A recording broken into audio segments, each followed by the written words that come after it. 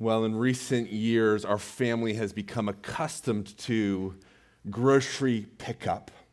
This convenience is well-timed for our family, as now we have multiple toddlers, and now we don't have to drag our kids through the grocery aisles as they throw their tantrums, asking for candy or wanting to see the toys. I love grocery pickup because our kids stay in their car seats the entire time.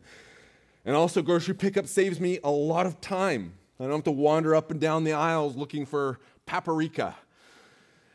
And best of all, most of this can be done from the comforts of home. I love grocery pickup. Where has this been all our lives?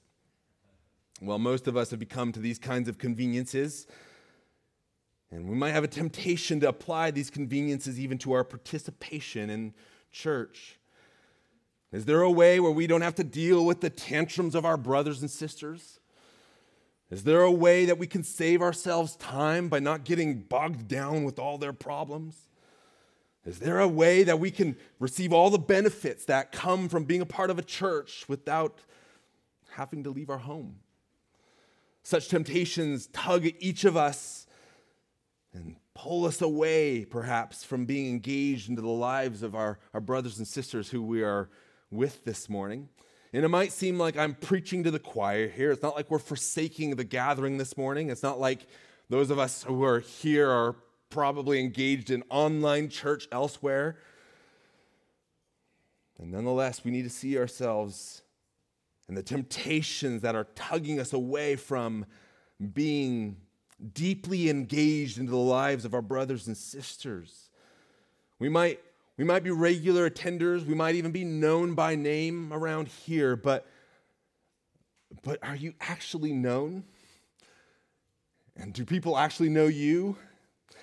And are you engaged in the one another's that are a key component to the Christian life? Understand, Christianity, it is not merely about sermons and songs. The Christian life is a community effort. The scriptures are full of these commands that we call the one another's. Commands like welcome one another, encourage one another, be kind to one another, serve one another, teach and admonish one another, forgive one another, bear with one another. On and on we can go. The one another's of the Christian life are most often not convenient. But this is the life that we are called to. And chief over all the one another's is found in our text this morning in verse 22. Peter calls us, having purified your souls by your obedience to the truth for sincere brotherly love, love one another earnestly from a pure heart. There it is. That's the command that we come to this morning. We are called to love one another. Let's get the context right. Where does this command come to us from? Well, Peter, he's writing to Christians who are in exile. And after having reminded them and us consequently of the truths, the gospel truths in verse 3 through 12, Peter has shifted now to gospel behaviors starting at verse 13. In verse 13, he called us to set our hope on future grace. In verse 15, Peter called us to be holy as God is holy. And then last week in verse 17, we heard him call us to conduct ourselves with fear throughout the time of our exile. And you'll notice that all of those commands, they had a vertical dimension, how we relate towards God. But here in verse 22, Peter comes to a shift now in these gospel behaviors. He shifts from the Godward vertical focus to now a horizontal focus, to how we relate to one another. And his focus isn't just about people in the general sense. There's going to come a time where he talks about how we're to relate to people outside of the church. But for now, the focus is on our relation to one another as brothers and sisters in Christ. He calls us to love one another. And you see it even in verse 22. There's this brotherly love, a sincere brotherly love. This is Christians loving one another. So understand the command. It's very simple in one sense. It's to love one another. And this seems simple enough. And yet all at once, it's not simple at all. For one, many of us don't actually understand what it looks like to love the way the Lord is calling us to love. Some of us only know how to love the way the world loves. To be sure, the world does know something about love, but the love that the Lord calls us to have for one another is not known by the world. It is not practiced by the world. And so we need to have a renewed mind so we can understand rightly what we're being called to do as we're called to love one another. So that's one complexity of this command. But the other complexity is this. We're sinners, and we are not good at loving one another. Our problem isn't simply with a misunderstanding of what it means to love. Our problem is that apart from God, it is impossible for any of us to love the way that we are called to love. The kind of love that the Lord calls us to, it is not possible for the natural man. What is natural to us, apart from Christ, is to love ourselves and to hate our enemies and even hate one another, even our own brothers, the way Cain murdered Abel. Apart from God, we cannot do the command that is set here before us. And yet, for us who are in Christ, this command is possible. And we're still growing up in salvation. We're still being sanctified. It's not possible for us to do this perfectly, but nonetheless, the call for us is possible. But first, let us rightly understand what it means to love one another so we don't get confused and think that the love that we're called to is the same love that the world practices. Listen to the marks of love that Peter sets before us. He calls us in verse 22 to love one another earnestly from a pure heart. These two aspects of our love need to be understood rightly if we're to rightly love one another. We need to understand what it means to love earnestly, and we need to understand what it means to love from a pure heart. So let's consider each of these one at a time. First, we are called to love one another earnestly. Earnest simply means to be constant in it, to be in a constant effort towards something. We can be earnest about all kinds of things. You read in the book of Acts that the church was earnest in prayer. That is, they were constant in prayer for Peter when he was in prison. The NASB translates this passage that we are to be fervent in love for one another. So to earnestly love one another, to fervently love one another means that we are zealous about this thing. We are zealous in our love for one another. What might this look like in practice? Well, it's not native to any of us, but there is something that is native to many people. And it might help us get a better picture of what it looks like to be earnest and zealous in this love. Consider for a moment the lover of money. The lover of money is an earnest lover, isn't he? Lovers of money make terrible models to imitate, to be clear. Lovers of money, they do not love God, for money is their master. And more than this, they don't even love their neighbor because everything they do is about earning their money, and they will cheat and steal and cut corners in order to gain more money. So let's not imitate the lover of money and the object of which they love, but there's something to be learned from the lover of money, and that is this: they are earnest. They make good models for earnest lovers because their love of money is so strong that when it takes root in the heart, their entire life is dominated by their love for money. So consider this. The lover of money, consider how he works tirelessly just so he can have more money. The lover of money will work weekends if it means he gets paid overtime. He will work the holidays if it means he gets that extra pay. Lovers of money will expend all their energy just so they might have more money because money is their utmost prize.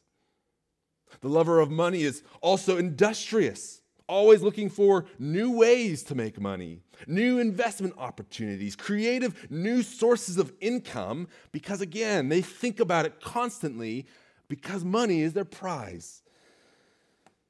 And even when they are earning money, the lover of money is never at rest, not fully, because even still, when he's not earning money, he's thinking about ways that he might save his money. And so he'll cut the corners of others trying to save himself a buck. He might even take the cheaper option at his own expense, but they'll do whatever they can to keep their hands on their money because their money is their utmost prize. Lovers of money are earnest in their effort to obtain and keep money. Consider now, with that in mind, what it might look like for us to be earnest in our love for one another. Just as the lover of money is industrious for his money, so too we ought to work hard to love one another. Sacrifices will be made. Time will be given. Money will be spent. But these expenses should not keep us from loving one another if we are loving one another earnestly. Just as the lover of money is also creative in their financial endeavors so they might make more money in new ways, so too, if we're earnest about loving one another, we will think outside the box on ways in which we might love each other well. It might not all be found in the scriptures black and white there, but when it's our heart, when it's our joy, when we love one another, we will find all kinds of ways to demonstrate that love. So consider perhaps what it might look like to love the widow well. What would it look like to love those who are sick? What would it look like to love those who are single? What would it look like to love the overwhelmed parent? And on and on and on you may go. The point is this: every situation is going to look different from one another, but we should be earnest nonetheless to love one another.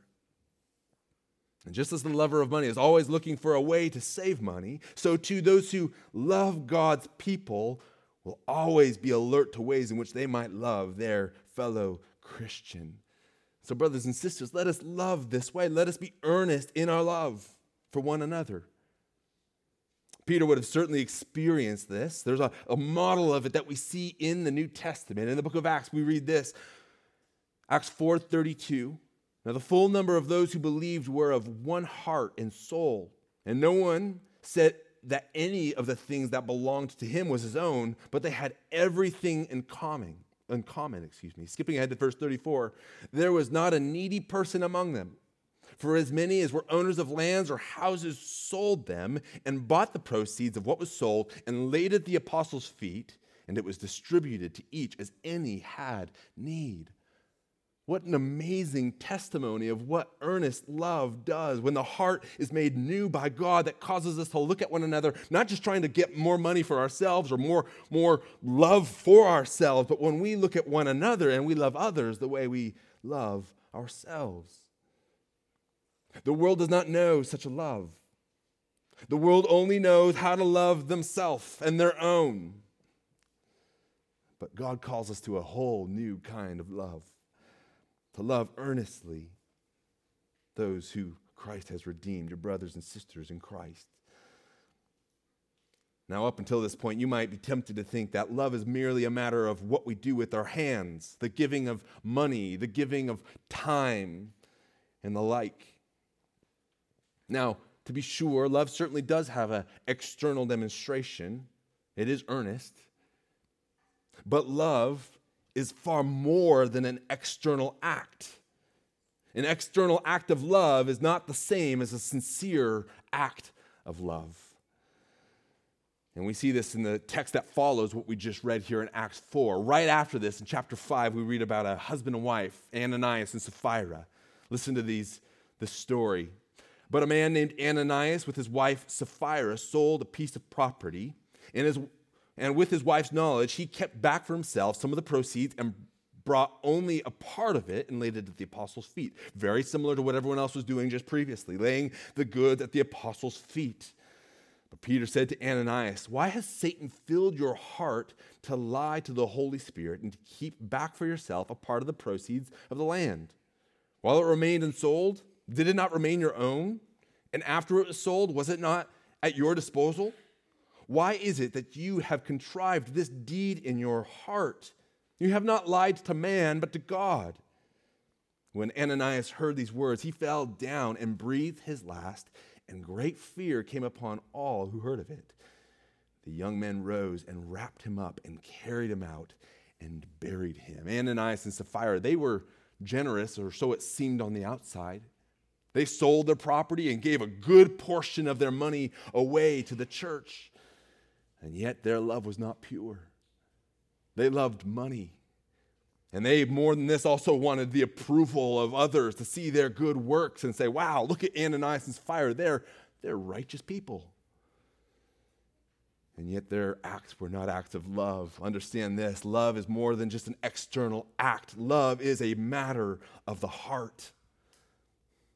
Like Ananias and Sapphira, we can go through the motions of loving acts, but it does not mean it is a true act of love that pleases God. Because loving one another goes further than what is done with our hands, with our time, with our money. This is why Paul was able to say, if I give all that away that I have and deliver up my body to be burned, but have not love, I gain nothing. It is very well possible for us to be like Ananias and Sapphira, going through the giving away of goods, and it to have no bit of love whatsoever.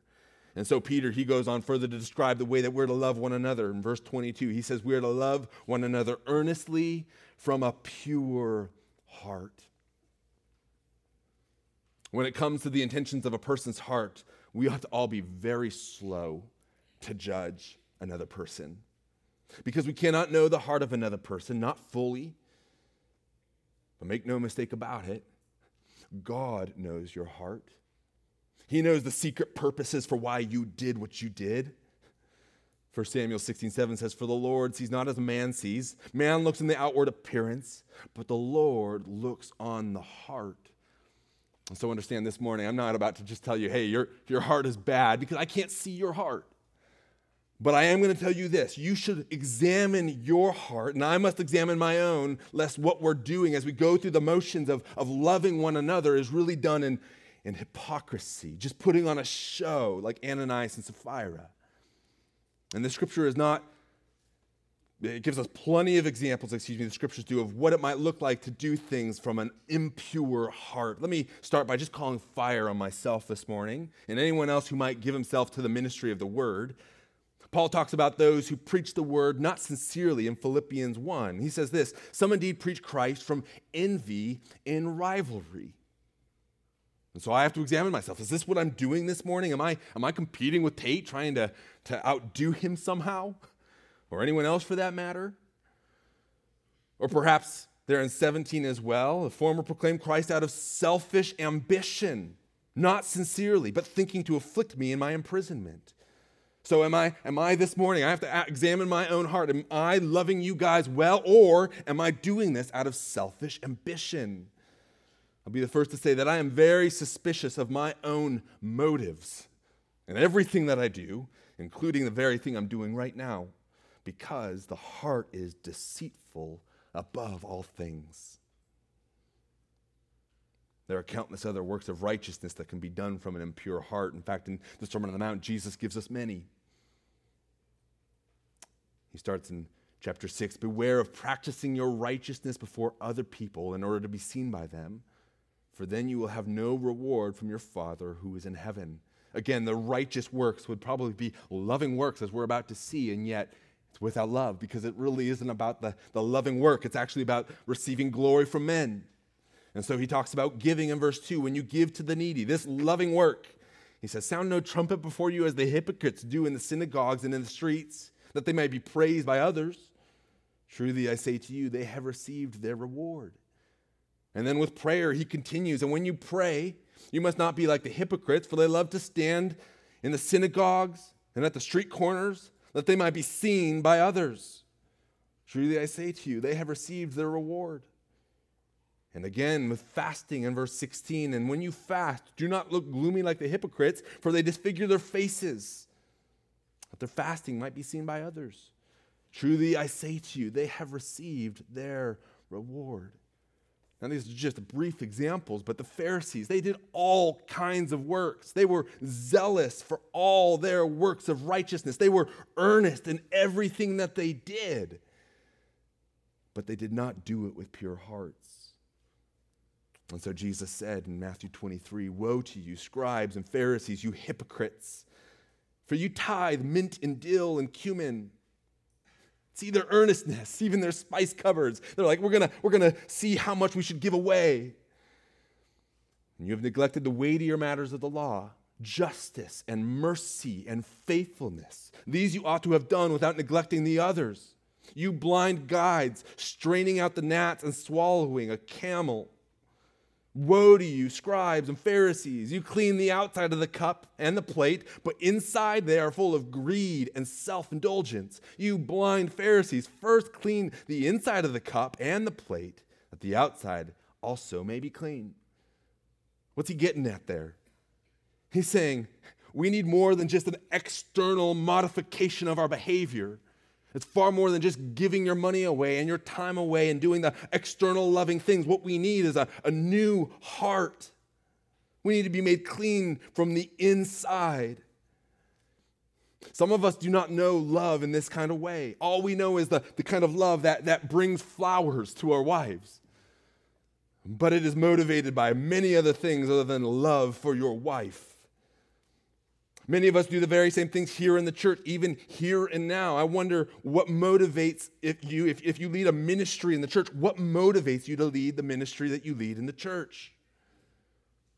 Or what motivates you if you participate in serving in one way, shape, or another, whether it's up on the platform or serving coffee or opening doors or in kids across the way or whatever else it might be, what motivates you to serve in the church? Or even as we sing, I know we're not all hand raisers, but if you do raise your hand, what makes you raise your hand? Or even the fact that you're here in church this morning, what motivated you to come to church? Is it so that people would see you and go, he's a holy dude? We have all kinds of motives. Motives to do things. Kids, perhaps you're motivated to do your chores and to honor your father and mother and obey them and speak nicely to them. But it's not because you love them. It's because you want something from them. We all do this because the heart is deceitful above all things and desperately sick. Who can understand it? What Peter's showing us here is that the love that God calls us to have is more than just an earnest, zealous outward work. The love that we're called to have has to first come from a pure heart. And the world does not know this kind of love.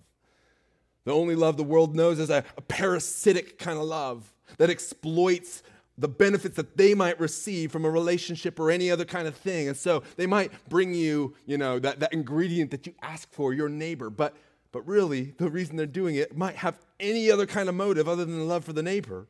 Want to be well thought of, perhaps, or maybe they hope that the favor will be returned one day to them in one way or another.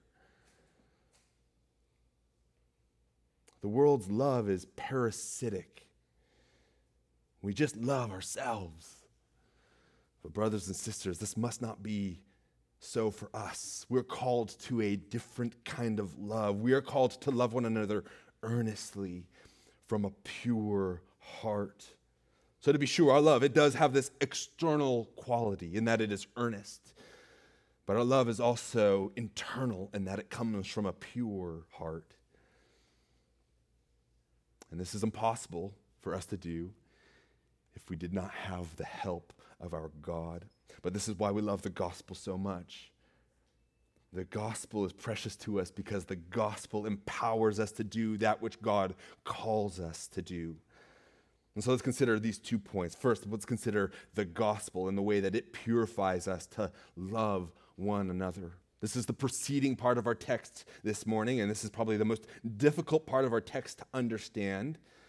Look at verse 22, the first part of it now. He says, having purified your souls by your obedience to the truth for a sincere brotherly love, love one another earnestly from a pure heart. I want us to focus on that phrase, having purified your souls by your obedience to the truth.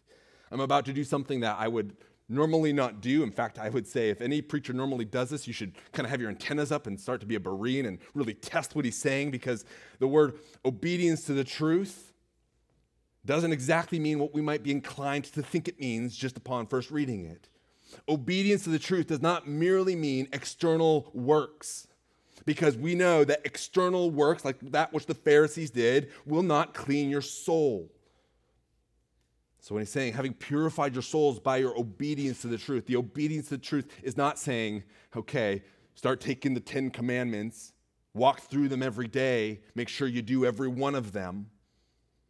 That does not purify your soul. So we should ask, what does Peter mean? And I'm going to get some help from some guys that have more clout than I do. Let me quote 3 guys. First, Calvin. Listen to what Calvin said about this. He said, truth, that is the obedience to the truth, truth is to be taken for the rule which God prescribes to us in the gospel. That's Calvin. Here's another commentator. He said this, the phrase, by obedience to the truth, probably refers to, again, like Calvin, the truth of the gospel. Often in the New Testament, the gospel is designated as the truth. And again, now MacArthur, he said this about this passage. In this passage, Peter assumed, but did not refer to faith, which the New Testament so necessarily associates with salvation. But along with the purging from sin that comes through saving faith, he did refer to the obedience to the truth, an inherent element of the faith that saves. So Peter did not overlook faith in relation to salvation. He merely defined faith. Then MacArthur continues to say, clearly, obedience can be a New Testament synonym for faith. And so our text this morning says, having purified your souls by your obedience to the truth. And here's what all these guys are suggesting, that obedience to the truth is obedience to the gospel, namely the faith that we are called to have in Jesus Christ. Now, are we just playing with words here? Trying to make the scriptures say what we want it to say because it does not fit in our little rigid theological box?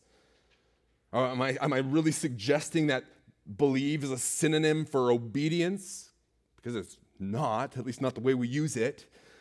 Sure, faith, belief, it leads to obedience, but faith itself is not the same as obedience, and we need to be very clear about these distinctions, because when we just start to say, you need to do a bunch of things, and that doing is your faith, well, you run into a lot of problems, don't you?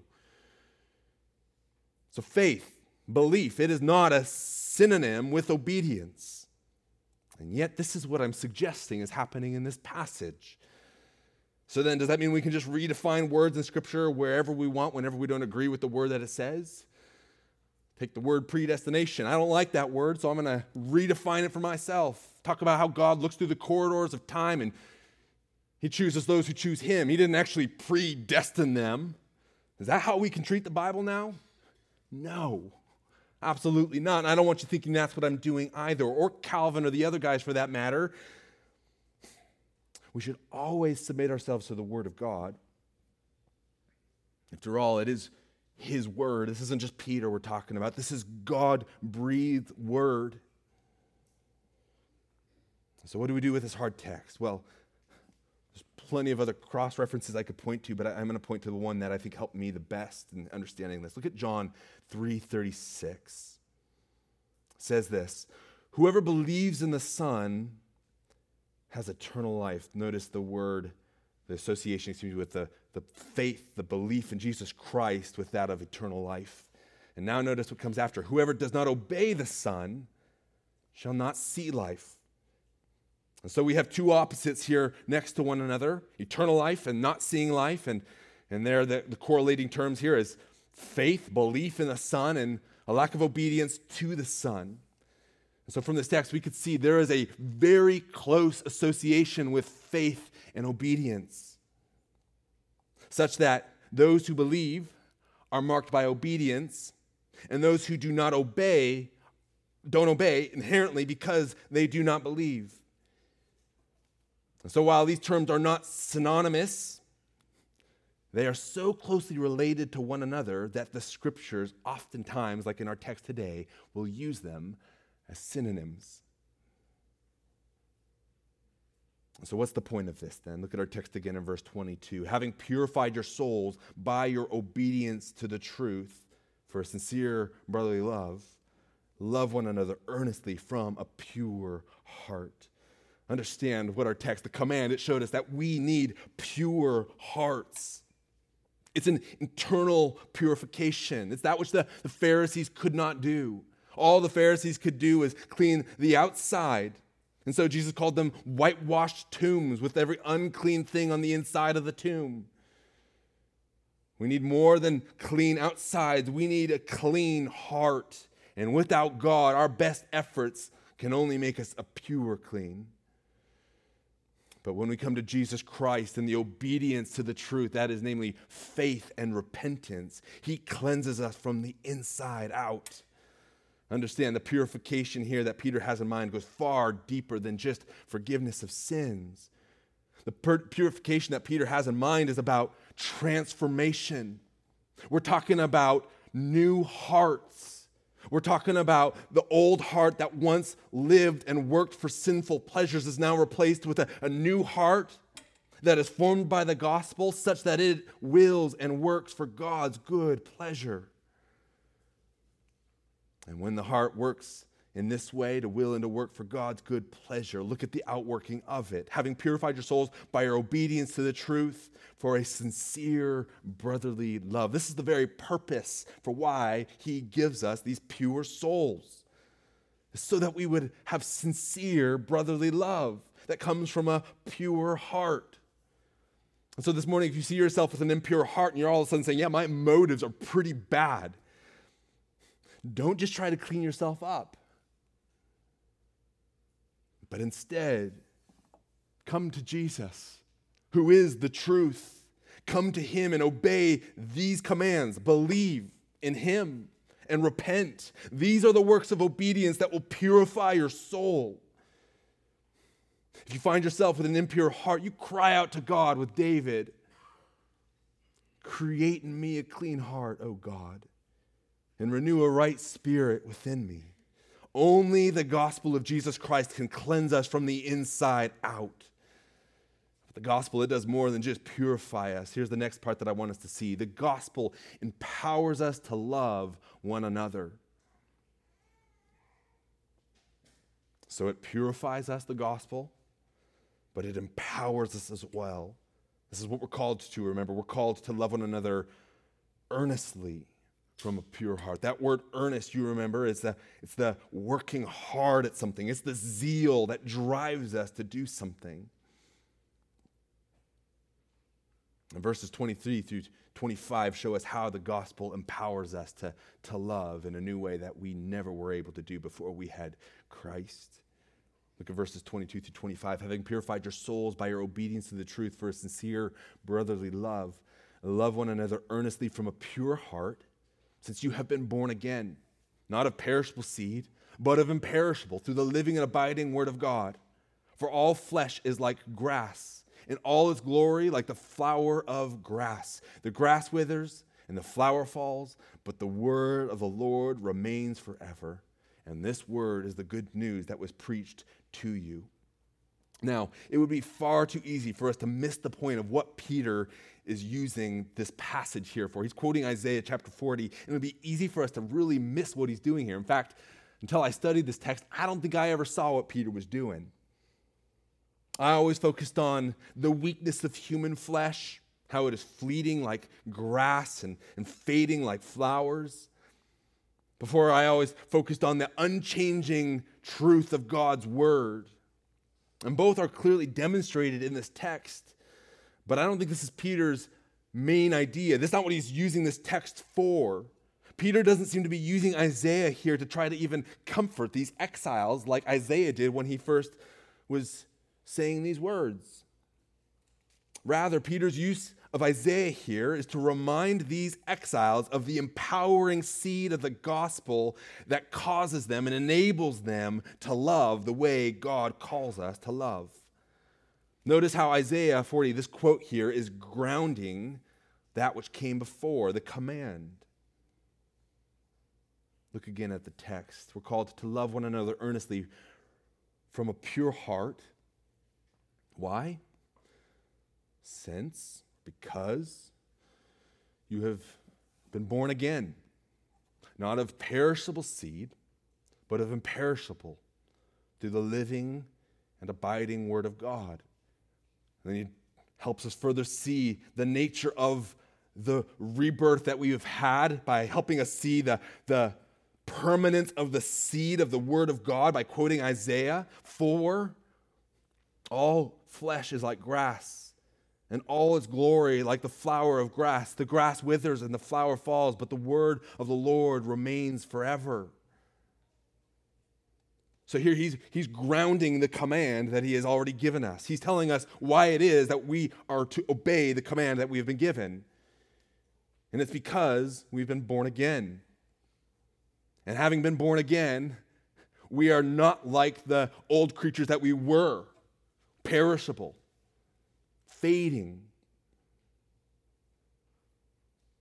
But now we have this imperishable seed that has given us new power. And so if you don't see how this is quite grounding the command, look again at the command and think back to that word that we started with, the word earnest. Remember what this means, to love one another earnestly. To love earnestly means to be always constant, carried about this work. To be constant in love for one another the way the miser is constant in his love for money. To be constant in love the way that we're called to love is all too uncommon in the world. And we can see this wherever you look. Just look at the divorce rates in marriage. The wedding vows that once seemed so sincere turn out not to be sincere at all. And it's not just in marriages. Look everywhere where there is hatred and fighting and war. And what you will see is the peace and love that we so commonly say we have for one another is so easily broken. And yet we're called to love earnestly as Christians. And here he's showing us that in the way that we have been born again by this imperishable seed, that imperishable seed empowers us to do that which we are called to do, namely love earnestly. Because all flesh is like grass, and all its glory like the flower of grass. The grass withers and the flower falls, but the word of the Lord remains forever. Understand this, Christian. The love that you are to have for one another is different from the world in this. You have received this seed that is imperishing, that is remaining, that is abiding. And so you're called to love this way, earnestly, from a pure heart, because you have been born again. Not of perishable seed, but of imperishable through the living and abiding word of God. Once again, we see we are a new creation. Made new first from the inside, having been made pure. And now, because of the living and abiding word of God, we are made alive even on the outside, such that our works of love are zealous. And this is all because of the word that has found its way into our hearts and making us new. And so we see again the family likeness, the theme that we've seen already in this letter. As Peter has called us as obedient children to bear the likeness of God in holiness, now we see even once again the family likeness as this seed makes us alive. Now we are able to love one another the way Christ has loved us. We love, why? Because he first loved us. So brothers and sisters, you can love the way God loved because you have been born again. All flesh is like grass, and the glory like the flower of the grass withers and the flower falls, but the word of the Lord remains forever. And he then clarifies what this word is, and this word is the good news. Literally, the word there is, it is the gospel that was preached to you. So what is this gospel that purifies and empowers the Christian to love the way Christ loved? It's this. It's the good news of Jesus Christ, crucified and resurrected. The word that was preached to us is the good news of his purifying blood that cleanses us from the inside, that which the works of legalism cannot do, the work of Christ has done by transforming our hearts so that we can love with a pure heart. And then the gospel continues. He didn't just die, he rose again. And Christ's resurrection also raises us to newness of life so that we might love zealously, earnestly, the way Christ has loved us. This is the good news that has been preached to us. And if we have been purified by our obedience to the truth that we have heard by believing in Jesus, then let us love one another earnestly from a pure heart. Let's pray.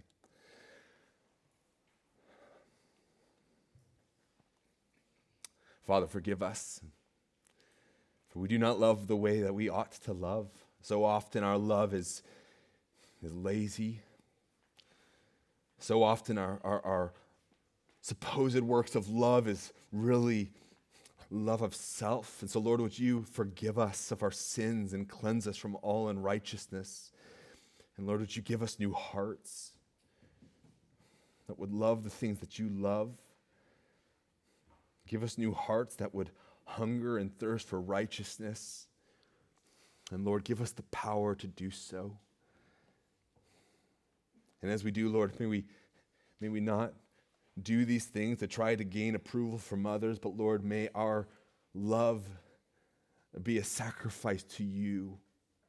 May it be a pleasing aroma to you. It is our spiritual worship. And so, Lord, would you do this work in our hearts here and now, and so be glorified, we ask in Jesus' name. Amen.